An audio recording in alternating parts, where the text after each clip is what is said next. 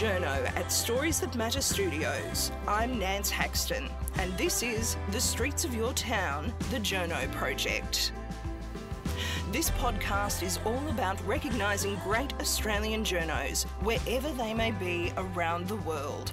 With the media in Australia under increasing attack and hard-won freedoms under threat, there's no better time to celebrate and highlight the work of the top journalists from down under. He's been in the journalism game for more than 4 decades, and even with that impressive pedigree, still proudly calls himself a hack. While his face is familiar to people around Australia for his Walkley Award-winning television work, it's his mellifluous voice for which he is most well known. Hugh Riminton has worked in 40 countries around the globe as a foreign correspondent, and now embraces new technologies such as podcasting in his storytelling pursuit. In this episode of the Journo Project, he speaks openly about the high price often paid by journalists on the front line in order to get the truth out. I'm officially National Affairs Editor at Network 10, and I present Sunday Extra on ABC-RN. And you also present a podcast at Channel 10 as well. I do. I should mention the podcast, The Professor and the Hack, with Peter Van Onselen. He's the professor and I'm the hack. Oh, and now this is a term, I will just dwell on this for a moment. The hack aspect of journalists fascinates me. Where does this come from, and why do you think we take so much pride in calling ourselves hacks? Look, I don't know, but when we were trying to figure out a name for the podcast, I came up with the name because I think somehow it's good to have a professor like Peter Van Onselen. He's a very learned guy, and he's a great at communicating how politics is going, but I am just a hack. And let's face it, hacks are people who get a bit of a sense of what's going on and then bash into a story, into a narrative. And, you know, it's funny because when I started in journalism, there's all this kind of noble history of journalism and this, you know, and it gets taken desperately seriously. But to me, it was really a blue-collar job. It was a job of finding out what happened in my town, in my case, a small city in New Zealand, and then reporting it, and then having to go back the next day and meet the same people, the councillors and the police officers and the court officials, whoever it might be, and they'd know if you were stuffing it around. So it was basically a job, and this is what has always appealed to me, is that it's a job at its bottom line, which I think is just a low-level public service job in the sense of doing a service to the public. So you take that very seriously? Look, I think you never imagine you're bigger than your audience or smarter than your audience. And because I started at 17, I got my first job at 17. In New Zealand? In New Zealand. And when I got that job, I knew nothing. I could have named the Prime Minister and maybe a couple of cabinet ministers and probably got their portfolios wrong. I didn't know a damn thing about anything. So you were a cadet or a copy boy? I got a cadetship on a radio station. Unexpectedly, because I wasn't looking for a job. But I got hired. I met a bloke who happened to be a news director, and he mistook me for someone who was applying for a job. So he started to interview me. At the time, I was cleaning rat cages at an animal laboratory, and I'd met this guy, and he was a very gruff type of character, not instinctively not the kind of guy that you argued with. And he saw me and said, "Oh, sit down here." And I went, "Right?" And he goes, "Why do you want to be a journalist?" And the thought had never occurred to me in my life. But I said, because it would be fun. I knew it was a job interview, so I just said, because it would be fun, I said. And he goes, "Fun?" And I said, "Wasn't that why you do it?" And he kind of went, "Mm." And he gave me a job. He thought I was applying for a job. Oh, and then you came to Australia. Yeah, so I came to Australia when I was 22. I was really on my way to London, as young Kiwis were by that stage. But my older brother, had moved to Perth, and he had clipped out this tiny ad out of the local newspaper for a radio journalist. I think it was a C-grade radio journalist in a Perth radio station. So I rang the number using the office phone, of course, the newsroom phone back in Auckland as it then was, and the guy said, "Oh, okay, well, what have you done?" And by this stage, I've been doing it for 3 or 4 years or something. And he said, he says, "Do you read the news over there?" And I said, "Yes." He said, "Can you read me some?" And I looked around, there was a few bits of paper, so I read him some stuff. And he said, "Oh, can you start in 2 weeks?" And I made it 3 weeks, and there I was. I was a radio journo in Perth. So there you go. So for people who perhaps are more familiar with your television reporting, of course, around the world, Hugh, there you go. It's come full circle. And here we are back in the studios at ABC in Sydney, and that explains it all. Do you feel like you're almost coming back home to be back in a radio studio? Oh, well, radio's fabulous. Podcast is fabulous. And it's funny, just as you and I, Nance, walked into the ABC headquarters here in Sydney, and I'm only part-time at the ABC. I've never had a full-time job at the ABC, but there is something remarkable about a place where you're walking through the door. Immediately, as it turns out, we get in a conversation with Kevin Rudd, who happened to be in the building, and he was walking out as we were walking in. So we get to talk about, politics in China at the moment and other kinds of things. And then in the 20-metre walk to the lifts, we've had conversations with 3 or 4 really fascinating people. And that is the great gift of the ABC, I think, is that it is a meeting house for people of all kinds of opinions. And on the show I try to really make sure we get all kinds of opinions across Australia. And it's in this one place. It's a blessing to have the ABC. Well, you're very unusual, of course, Hugh, being able to work across different networks. How have you achieved that? It's interesting. Yeah, so I've worked in commercials because, there were glory days in commercials and they had money to send you around the world. And I learned early on I didn't want to be in commercial current affairs because I think that's a slippery slope to all kinds of dodgy practices, and kept to news fundamentally. So I've done long-form TV journalism and other kinds of things like that, but really I'm a newsman and I'm curious about what's going on, and I don't want to manipulate. There's a temptation to manipulate commercial current affairs. You don't have to do that in news. I don't think you do. I've never felt I had to do it. And then I think someone at the ABC, I'd actually written a book, and then I got interviewed by the wonderful Richard Fidler on Conversations. I remember that interview. Yeah, and someone here at the ABC heard me banging on during the course of that and says, well, he seems to have done a fair few things, and we've got this position that's coming up that they needed to fill at short notice on RN, running a show called Sunday Extra, and they thought, well, maybe he could do it, and they asked me to do it. I'm delighted to do it. And I can just still sense your excitement, Hugh, at being able to tell stories. You've been in this game for 4 decades. Yes, over 40 years. It's fantastic. How has the craft of journalism changed from your perspective in that time? Or is it just still about storytelling? It's completely about storytelling, finding out what's going on and then trying to be honest and about what's going on and try and do it in some kind of narrative clarity. And so that's the discipline of the game. So the technology has changed immensely, but the technology will change and change and change again. It doesn't really matter. The technology doesn't interest me enormously. It's always sometimes a little bit exciting to see that you can do things more easily, get pictures out of some obscure place, do stuff much more quickly than you could back in the day.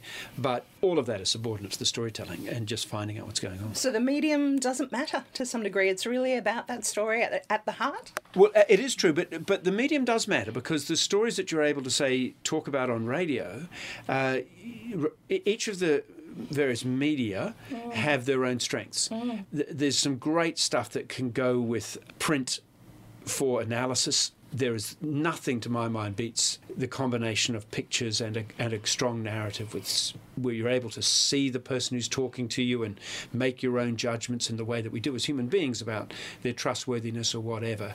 So television has that great strength. Podcasts have the great benefits of this intimacy and just having a conversation, very inexpensive to set up. So that's great. And then radio has that immediacy. And then you've got online, that ability to draw it all together online and chuck it out there. So all of it is exciting and all of them have different strengths. Many of the students that I teach or the young people that I speak to, they all started with they've got this dream of being a foreign correspondent. Did you always have that dream too, Hugh? Well, I did very early on because I did start very young. And my ambition was to buy a car. And then my next ambition was to buy, as every 17, 18-year-old did in those days, was a stereo and then be able to buy records. Big dreams. Big dreams.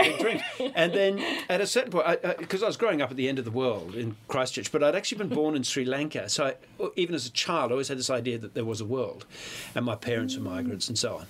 And so I wanted to travel in a vague sense at some stage. And then I realised it's bloody expensive to travel.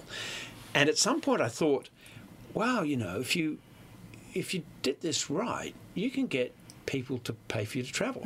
And once that little penny had dropped, particularly once I started to get into... I remember my first sort of big international thing was the Fiji coup in 1987.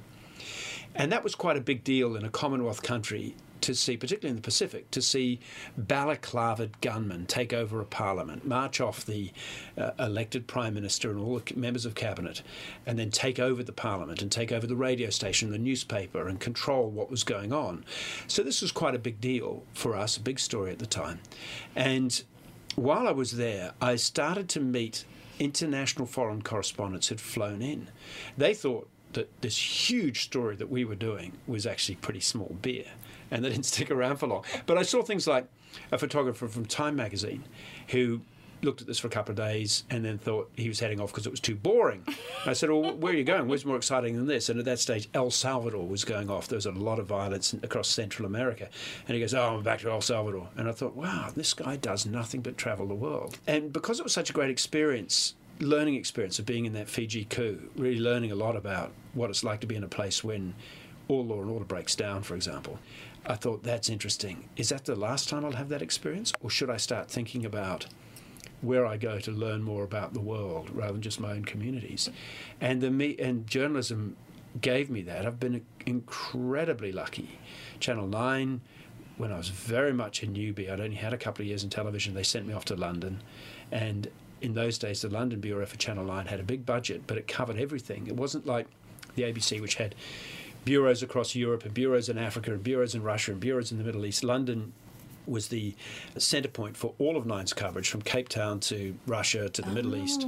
And so that explains a lot of the stories that you went to. Yeah. And I didn't expect Africa to generate so many stories when I was there. Those, Somalia, Rwanda. Australian troops going in there, Rwanda and South Africa with the end of apartheid and the election ultimately of Nelson Mandela. Incredible. All those sorts of things. And then there was trouble in the Balkans. There was a collapse of the Soviet Union and its difficulties that came after that. There was still basically a very, very intense terrorist conflict that was going on, generated out of Northern Ireland in those days. Big bombs are going off in the middle of London. So to go and cover those things, and suddenly you are on the go all the time. And I've seen you from the stories you've done. You've not only been to these war zones, but also a number of natural disasters. Is that comparable? I mean, are the stress levels the same, or is it a different experience when it's really interesting because more people have died in natural disasters and stories that I've covered than have died in wars. Even the worst of you can argue Iraq over the long term probably did get up to hundreds of thousands. It's hard to say, but in terms of people being deliberately killed through acts of violence, actually, I'm going to have to revise that because Rwanda, so many people died there. No, you don't have to change or anything, but I mean, so many people died there. So maybe that's... But the difference about a natural disaster is that it's not a result of malevolence. It's terrible events. When you see a mass grave and they're heaving children into holes that they've dug in the ground, and this is what's going on all day long, and tens of thousands of people are dead, whether it was the Indian Ocean tsunami or the Sichuan earthquake. 100,000 people died in Western China, and that was extraordinary because it was in these narrow gorges, these valleys where the Sichuan Basin climbs up to the Tibetan Plateau. It's a spectacular scenery, but in this major earthquake, a lot of these valleys had collapsed entirely in and upon themselves, and even just to get up there to get to various villages was extraordinary. So you're seeing all of that, but it's not malevolence that has caused the death toll. And you see people struggling to survive and to look after each other. There's often a lot of uplifting elements to that, awful as it is. In war zones, something like a Rwandan situation where there was so much, it was just malignancy. It was just an awful, deliberate killing of people for no purpose, women and children. And I saw that again and again. Somalia had a lot of that. Northern Uganda had this Lord's Resistance Army where they would go in there, raid, carve people up, cart off young women. It's very similar to the methods used by Boko Haram, for example, in Nigeria, only with no pretense of a ideology that ran behind it. There was just like a vast criminal gang army. So you're seeing violence on an enormous level. You get stripped of your naivety a little bit. You go in initially thinking, well, I'm a good enough bloke. Who would want to do me damage? I don't have any skin in this fight. And then you realise that actually the people who are doing all this fight, they don't give a shit. There's a lot of stuff going down. It must take a toll, Hugh, after a while. Even telling a story and being able to remove yourself to some degree with your work, it must take a personal toll. Well, I think one of the things about being a journalist, if you want to really understand something, is that I think you have to be willing to kind of lift up your own curtains a little bit. So you have to, when you're with people who are suffering in all kinds of circumstances, you have to expose yourself to them a little bit. You can't be hard-boiled about it. I think in some ways, psychologically, it's valuable to be hard-boiled about it. And I think you definitely want to be sufficiently restrained in the degree to which you expose your body and soul to the worst of awfulness, because otherwise you simply become ineffective. So the balance is to strike, and you miss it from time to time, and it's hard to sustain, is to really be exposed to people's suffering in a way where you can go as far as you can go there and still function. But that, overall, I would say the experience is a positive one. And I say positive because, and it's certainly not about, the story is not about its effects on me. The story is about the story. But the positive aspects of it is that it's impossible to feel self-pity when you've spent some time with children who've just lost their legs. You know what I mean?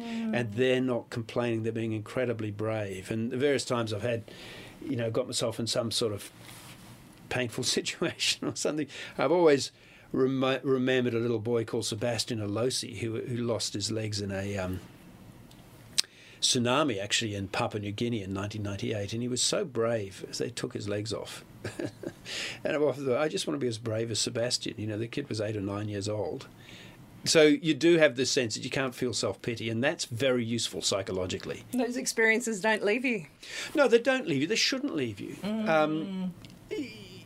I think the thing about it is, I've kind of said, journalism is a fabulous job. And in the course of 40 years, I've met thousands of people of every kind, incredible nobility, decency, self-sacrifice, intellectual rigour, everyone from Stephen Hawking to Nobel Prize winners to complete rogues and bastards and murderers and all these things. I've never met anyone who wasn't human. And I've never met anyone who wouldn't be within the range of Shakespeare to imagine. And this is the thing which really is the great lesson of journalism, is the range to which our human selves can be shaped by ourselves and by our circumstances. And that means that we actually have an enormous range of choices about who we're going to be. And so really our lives are our choices. It's a corny line, and you wouldn't need 40 years of journalism to come to that conclusion. But all the time you're meeting people who are making good choices, who are making brave and generous choices about their fellow human beings, as well as meeting complete arseholes. And you've got to accept the arseholes are there. There's real violence, malevolence. Even some of the people who are capable of enormous violence are themselves victims of all kinds of things. So you can have some sort of level in some ways of a kind of human empathy, even with complete bastards, without necessarily getting Stockholm Syndrome about them. There are some really, really evil people around. But overall, as humans, we're not so bad. We need to see the best in each other every time that we can. But even more importantly, we need to really, really reflect on the best in ourselves. It's like you've seen the pinnacles of the human spirit and the absolute depths. Well, you do, but that's just the normal course of it. And some people go beyond your capacities to understand how they could do it, like a Mandela or something. And I've met so many people who, in their own way, become friends with them in some ways, who are not famous people, but in their own way have managed and come to terms with great struggles and been tremendously generous contributors to those around them. And so, you want to swim with the good fish, and there are a lot of good fish out there. You want to feel your solidarity with the good people when bad things happen, whether they are a human event, acts of violence and so on, or vile political behaviour, and we're seeing a lot of that around the world at the moment, or also just purely just a natural event. You want to be there to support the ones who are trying. Is it hard when you have a bit of a personal connection, Hugh? Like I think of you you mentioned Sri Lanka. When you went back to do the Boxing Day tsunami, did that strike you as being more difficult than other horrendous disasters that you reported over the years? Well, I was born in Sri Lanka. It's funny because to go back there, the first time I went back to Sri Lanka after leaving as a 5-year-old was for the tsunami. And it was funny how I had all these images that sprang up that just had this familiarity about them. The monkeys going through the trees, for example, which I didn't know I remembered, but suddenly you're getting all these memories being triggered. Look, I think human beings in times of great stress are very much the same. Broadly speaking, they're very much the same. But I do think that there is calamities that happen in your own tribe are hard. So I went to a massacre in New Zealand back in 1990, I think, the Aramoana massacre, until the recent Christchurch massacre, their worst massacre. I found that hard to believe that New Zealanders who I'd grown up with in the South Island of New Zealand could do this. Not long afterwards, I was down at Port Arthur when he was still shooting. Yes. And the sense that people could shoot children, a man could shoot children, and I know the circumstances in which he shot them, that's just hard to comprehend that. And then I was in Christchurch, my own hometown, just after the most recent massacre that took place there. In some ways, the Christchurch one had a different level. I think the Aramoana massacre and the Port Arthur massacre, Aramoana was by a guy who was unquestionably mentally ill. Port Arthur was by a guy who had a non-functioning level of intelligence. He'd never learned to read or write at 27 or whatever he was, and he was diagnosed as having Asperger's syndrome. There was some doubt about that, but plainly he was somewhere on some sort of spectrum. He had no real idea. He couldn't actually reason or justify why he did what he did. He couldn't even make up a kind of a mock justification of it. Whereas the guy in Christchurch, where there was no rational justification for what he did, there's no way. He tries to put an envelope of reasoning around an act of just complete utter violence, self-gratification in the violence. And when you look at that and the claim of a political justification, and he wasn't intellectually stupid, so he had a brain, he wasn't psychotic. This was an intended act of violence against a group that he had chosen to despise, and that is really revolting behaviour. It's not proper that we feel sympathy towards these people at all. As journalists, we really are, I suppose, the filters in many ways. We see things that we choose not to communicate to other people because it's just too traumatic. Do you feel that there's a better awareness now in the time that you've been a journalist of trauma and perhaps helping journalists who have been through this sort of... Look, I think we're all, in all our fields, better at understanding that you can't be exposed to trauma, whether you're a Defence Force soldier or sailor or airman, whether you're in the police force, fire service, a whole range of people are subjected to all kinds of shocking stresses, and one of the psychological phrases is moral injuries, where your own world gets spun out of control. Women who suffer domestic violence are more likely to suffer post-traumatic stress disorder than frontline soldiers. The rates are higher. So there is a lot of trauma in society. So yes, we need to be aware of it. And one of the things that I found as a journalist is that you can't report, I've learned the hard way, you can't report the true awfulness of many things, because in the reality of it, they're impossible to watch. That must weigh down on you at times, though. I think the challenge is there too. The way I deal with it is that I read an article in the old Bulletin magazine, a news magazine, about alcohol, oddly enough, and they had a section in there about what's the fastest way to get drunk. And oddly enough, it's not to drink straight whiskey or vodka, because at that level of concentration of alcohol, your body treats it as poison and tries to shut down the absorption. And plainly, it's not to drink light beer, because you've got to drink too much before you get there. So the actual fastest way to get drunk is probably a classic old-style champagne cocktail, which involves sugar, a little bit of cognac, some bitters for flavour or whatever, and then you top it up with champagne. And the consequence of that is that you have a bubbly drink, which is sugary. The cognac has raised the champagne up to about 21%. And the threshold at which your body starts to see alcohol as poison is at about 22%. So you're getting the maximum amount of alcohol into your system with in the most concentrated form. So that's why it's such a great conversation starter. This is what I call the champagne cocktail theory. and that is that when you're reporting traumatic and horrible and awful events, you can't give people light beer. You can't pretend something bad hasn't really happened. But you can't give all the horror, all the detail, all the unthinkable, unspeakable stuff, because people recoil from it and they can't take it in. So you have to find a way to tell a story that, rather like the champagne cocktail, is right on the edge. It's right on the edge. It gives enough for people to absorb what's going on without absolutely making them recoil. And that's the challenge for foreign correspondents who do tricky, difficult work. And I want to mention your Walkley Award-winning work too, Hugh, the amazing work you did on the Skype scandal in defence. Have you seen improvements? You've got such a passion, I've seen, for your defence stories. What have you noticed in those years? Yeah, so the Skype scandal now is a number of years ago, but it was about a young woman who was a cadet. She was just turned 18, and she'd had consensual sex with another cadet at the Australian Defence Force Academy. Unbeknownst to her, the bloke wasn't a nice bloke, and he had streamed that via a computer, via Skype, to a whole bunch of other cadets in another room.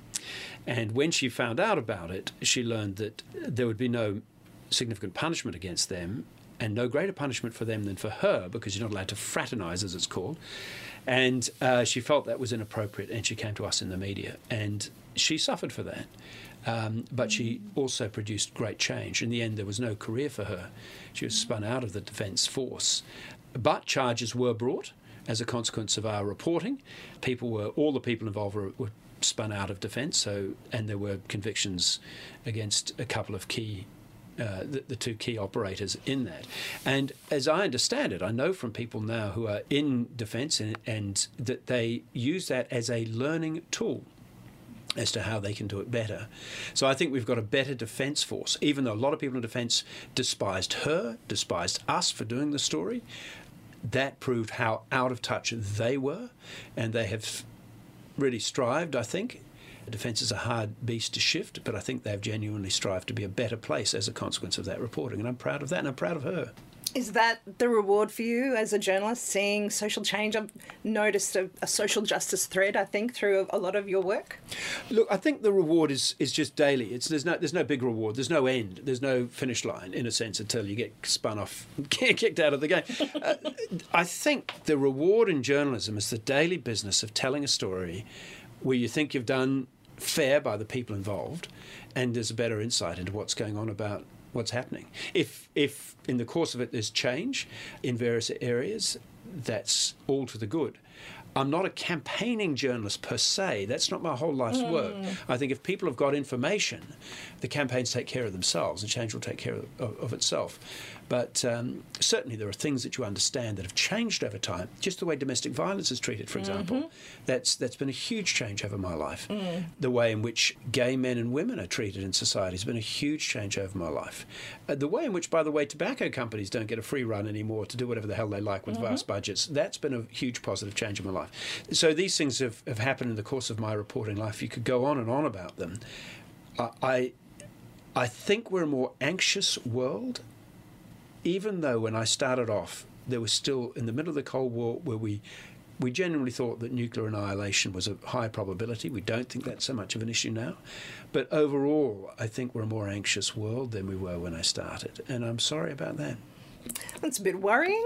I think climate change, population, a whole bunch of social changes. Security? I think we've set mechanisms so that there is a greater gap between rich and poor, and even though the poorest people in society is not as poor as they were, where there is a lot of social science around the fact that where there is greater gaps between rich and poor, that has poor outcomes both for crime rates and also has poor outcomes for mental health, because it creates social anxieties and other kinds of things.